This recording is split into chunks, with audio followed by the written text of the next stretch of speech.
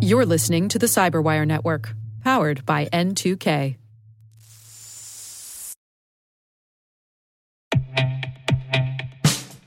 And now, a message from Cyberbit. Mastering cybersecurity is like mastering a sport. You build muscle memory through rigorous practice, then you train as a team to foster cohesion while operating under pressure. Like athletes, cybersecurity professionals thrive on hands-on simulation. But traditional courses, certifications, and open-source labs won't build you a winning team. You need Cyberbit. Cyberbit offers a hyper-realistic simulation environment for your SOC, IR, and C-suite to refine your skills, all using the market-leading SIMs, EDRs, firewalls, and WAFs they use every day.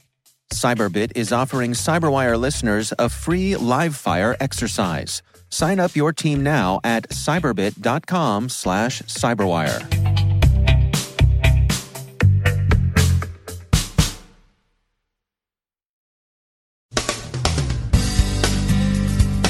Observers look around and think they may be seeing Cold War II in cyberspace, but this is no bipolar conflict. Investigations into Vault 7 continue as people wonder where WikiLeaks gets its leaks. The quiz app Wishbone has been breached. Take it as a teachable moment with the children. Fileless malware gets quieter as researchers get close to the cyber gang. A cloud-based keylogger is getting ready to take black market share. The proposed Active Cyber Defense Certainty Act, and what we're seeing at a policy competition.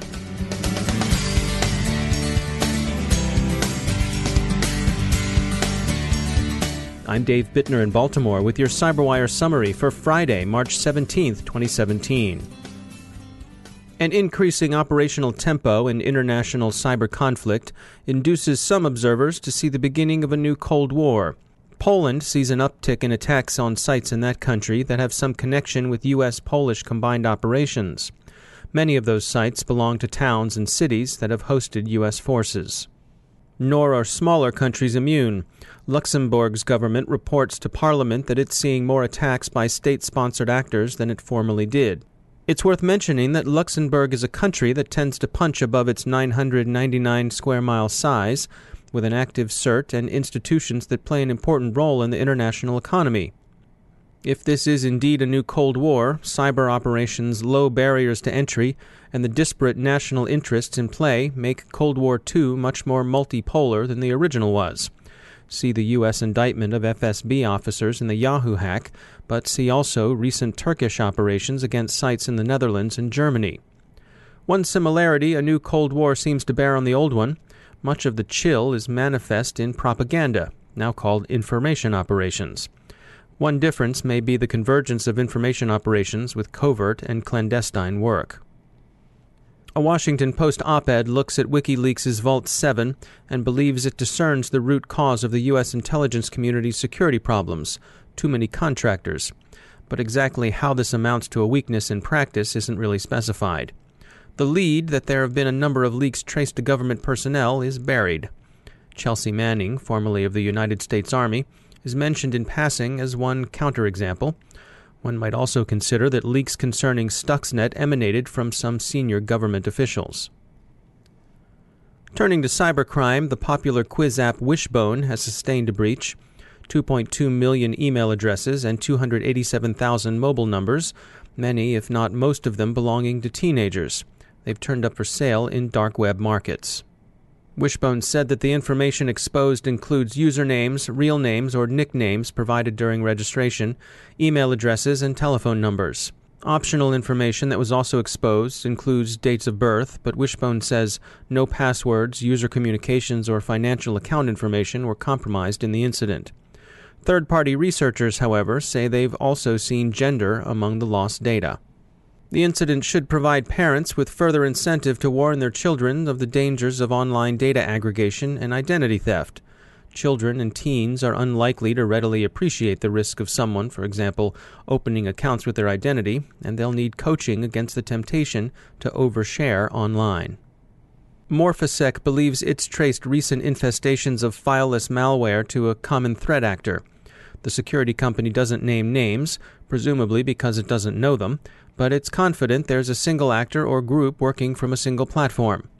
Kaspersky and Cisco's Talos Group have been tracking the PowerShell exploit closely.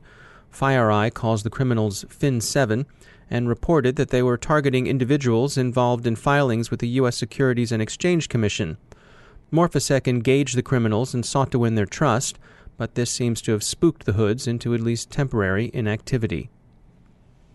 Palo Alto researchers see NexusLogger, a cloud-based criminal keylogger, taking growing black market share. That share is still low, as NexusLogger has only been observed in a few incidents, about 400 attacks, but since it's a cloud Crimeware-as-a-service offering, it can be expected to proliferate rapidly, especially among less skilled criminals. There's been some recent talk in the U.S. about draft legislation being circulated in the House of Representatives that would authorize certain forms of hacking back, mostly by companies working on attribution and cooperating with law enforcement. This proposed Active Cyber Defense Certainty Act would permit victims to access an attacker's computer without authorization, but only to gather information the victim would then share with law enforcement. It's an interesting proposal, but inevitably arrives with some controversy. We heard some comments from Plixer's CEO Michael Patterson, who's particularly concerned that attribution is so complicated by spoofing that innocents could be targeted. On the other hand, for certain kinds of attacks, the packet is the punishment, as we've been hearing today down at American University. That's right, we're down in Washington today at American University for the Atlantic Council's Cyber 912, a cybersecurity competition that focuses on policy as opposed to the more customary and technical capture the flag. The scenario, set in 2018, is built around a fictitious but interesting bill, the imagined Cyber Mark and Reprisal Act of 2018. It's timely and interesting. We hope to be able to share the results with you early next week. In the meantime, stand by to repel borders.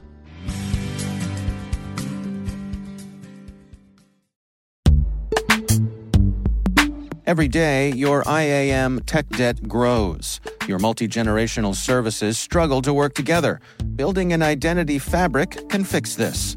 It makes all your identity tooling stronger and allows you to connect any app to any service you want to use, with zero coding, zero maintenance, and zero app downtime. Strata's identity orchestration platform separates the identity logic from your applications, so you can optimize existing IAM tools and manage them in a single control plane. Now, every vendor, standard, and architecture work together. In short, building your identity fabric means you can secure your non-standard apps, keep your complex access policies, retire outdated IDPs, and modernize in record time. So build your fabric with Strata Identity and get rid of tech debt for good. Visit strata.io/cyberwire, share your identity priorities, and receive a pair of AirPods Pro. Offer valid for organizations over 5,000 employees. Connect today at strata.io/cyberwire.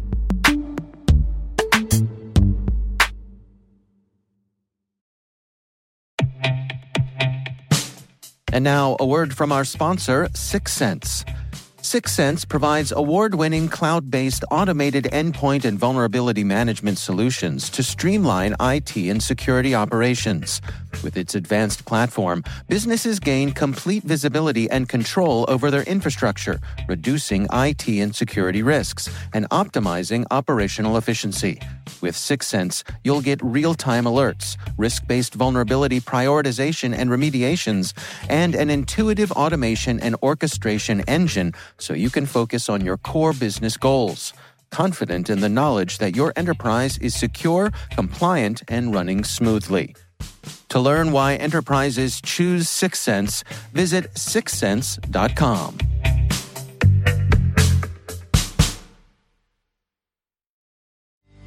And joining me once again is Rick Howard. He's the Chief Security Officer at Palo Alto Networks, and he also leads up their Unit 42 Threat Intel group. Rick, welcome back. I wanted to touch base on a subject you were eager to talk about, the UAB CTF contest. Fill us in. What is this about? Well, at the end of February, Palo Alto Networks and the University of Alabama at Birmingham, I know that's a lot of words to string together, right? We sponsored our first ever joint Capture the Flag contest designed to inspire high school students to pursue a career in cybersecurity. So Palo Alto Networks put up $20,000 of scholarship money, and UAB students, under the watchful eye of Gary Warner and his excellent faculty and staff, organized the event. Now, you and I have talked about this before. I heard this on the CyberWire many times. Everybody knows there's a shortage of good cybersecurity talent. Yeah. It is especially true when you consider that the minority populations, especially women, are almost non-existent in our field compared to the males. And I was looking up some stuff before the event, and according to Forbes magazine, just 11% of the cybersecurity workforce are women, compared to about 50% from the general professional workforce and 25% of the IT workforce. So that's not good. No, and it doesn't seem to be getting better. In fact, it seems some of the stats that I've seen have shown that we're actually losing women. I know, and we're trying to scratching our heads and trying to figure that out. And it's worse when you consider the minorities in women. You're talking about Native Indians and Hispanics and blacks. Right. The American Association of University of Women says that picture is stark. So that's the bad news. The good news, though, I think, is that there's this giant opportunity for women in the cybersecurity field. But the question is, how do we convince them to pursue it as a career? Now, I've talked to a lot of folks about this, and some of us have a pet theory that says if we are approaching women as they enter college about these opportunities, that is way, way too late. What we think we should be able to do is reach further down in the education stack to capture their interest at an early stage. So Saturday's Capture the Flag contest was the first experiment on the way that we might do it. Now, this was just a first step, all right? The winners of the competition, as they matriculate up to UAB for college using the Palo Alto Network scholarship money, we will engage with them each year, presentations and social events and industry activities, that kind of stuff. And when they graduate, we'll pursue them to offer them jobs if they want to come work for us. So we're going to tweak the contest, try to expand it next year. But it was a good first start, and I'm very happy about what we're trying to do there. All right, every little bit helps. Rick Howard, thanks for joining us.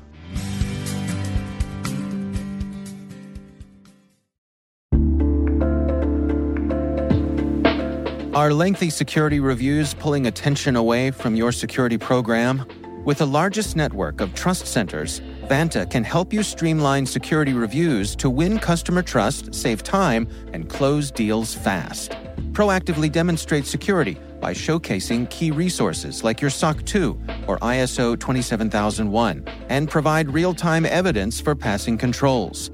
And when a security questionnaire is required, Vanta takes the first pass for you. Visit vanta.com/cyber to take a self-serve tour. That's vanta.com/cyber.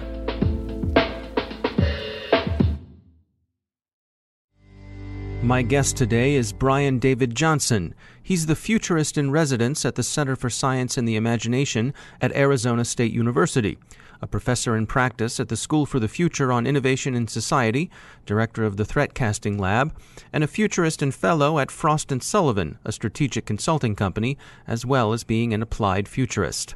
Our interest in him comes from his involvement in the Threatcasting Lab, a program from the Army's Cyber Institute and Arizona State University. They recently published a report called A Widening Attack Plane, based on their most recent workshop last fall. Threatcasting really started about 10 years ago. As a futurist, I work with organizations to look 10 years out into the future and based on a number of different inputs, model both positive and negative futures. As a part of this, I started doing this thing called Threatcasting, and I was working at that time with the United States Air Force Academy, training their cadets to take this broad range of inputs and look at possible threats, but not only say these could be the threats in the future, but to turn around and look backwards and backcast and say, how do we disrupt, mitigate, and recover from these threats? And so take me through the process. How does it work? So we begin by looking at a broad range of multidisciplinary inputs. What's the social science, the ethnographic and social science background of the actors who are involved? What, from a technical research standpoint, what will technically be possible 10 years from now? We look at cultural history. Cultural history is incredibly important, not only for the people and the cultures you're looking at, but also for the organizations that you'll be working with. We look at economics. We look at a little bit of trend work. We also do global interviews where we go and talk to people who are actually making the future. And then we also use a little bit of science fiction based on science fact to model this out. And we take all of those, and I get together in a room full of practitioners. We take all of those inputs and we model both positive and negative futures. So we look at the possible threats and say, well, what's the best way that threat could happen? What's the worst way that could happen? And then we turn around and look backwards and say, well, here's an event. An event is the physical or digital instantiation of the threat. And then we model, okay, how could we disrupt, mitigate, or recover from that threat? And then we also think about who are the different people in the broader ecosystem, whether that be government, military, academia, private industry. What steps does each need to take to really secure from that threat? Can you take me through who the players are and what are the things that they all bring to the table? For the threatcasting that we did in August at West Point, we had a large component of the Army. Again, this was very specifically looking at what does the Army need to do. So we had a large representation from the Army. We also had a representation from private industry. We had people from places like Citibank, USAA. We had also folks from different parts of academia. So for myself, from Arizona State University, but we also had people from California College of Art. We had people from Carnegie Mellon. And then we even had some science fiction authors. We had one of the creators of X-Men. And so we wanted to make sure that we filled the room with different perspectives. That's one of the most important part of the threatcasting. Though, Dave, what I should say is what we learned in August and what is in this final report is the requirement that we needed to have a much broader participation of people. We began to see very quickly that we're seeing a widening of the attack plane. That's actually the name of the report, is a widening attack plane. That really there's a wide swath of threats that the DoD and the military really can't do anything about. That there's certainly things that they can do, but we're beginning to see that we need a broader participation from private industry, from trade associations, from academia, and actually even from private citizens, that everybody has a role to play. And that's really why, as we start to move into the next phase of the project and start to do more of these based in the threatcasting lab, we're trying to bring in more and more people as a part not only of the modeling process, but also of then implementing that in the real world. So what does this process provide in the end? What does it provide for the military? What does it provide for those of us, living our day-to-day lives? How does this inform what we can do going forward? I think there's multiple ways. And specifically, the work of the Threatcasting Lab is really kind of a think tank. That's the best way to. That what we do is we convene a broad group of people, bring them together, use the threatcasting process to model these possible threats, to look backwards and say, what action do we need to take, and then be able to give them to those organizations. So to give them to the military so they can begin to take action, to give them to private industry so they can take them in and take action, to give them to academia so that they can create courses to prepare the next generation, or even to give them to industry trade groups so they can begin to create more training and certification. The whole point is to model the threats and create enough detail so that we can have people take action. And that's really one of the requirements of sort of participation in the lab is you need to be able to take it back and take action to better secure your business, to better secure certainly the nation, to better secure states and ports and things like that. It's very, very specific. But another thing that we called out that was very important is to understand that for the average citizen, I think for the average citizen that many folks in the press and many folks in industry and research have done a terrible job looking at the future and talking about cyber threats and digital threats. Oftentimes for the average individual, it is seen as scary and insurmountable. And I think this is a disservice to the average people, to average folks who really want to take action. So one of the things that the threatcasting process is really looking to do is to demystify it, to show that you can do this type of work, you can look out, and even as an individual, you can take very specific actions so that we are empowering both individual people in the public, but we're empowering everybody else to actually go and really make themselves more safe and secure. That's Brian David Johnson, a futurist from the Center for Science and the Imagination at Arizona State University. You can find the Threatcasting report, Widening the Attack Plane, by searching online for Army Cyber Institute Threatcasting.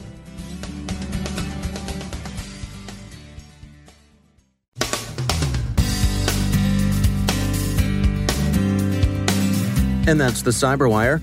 We are proudly produced in Maryland by our talented team of editors and producers. I'm Dave Bittner. Thanks for listening.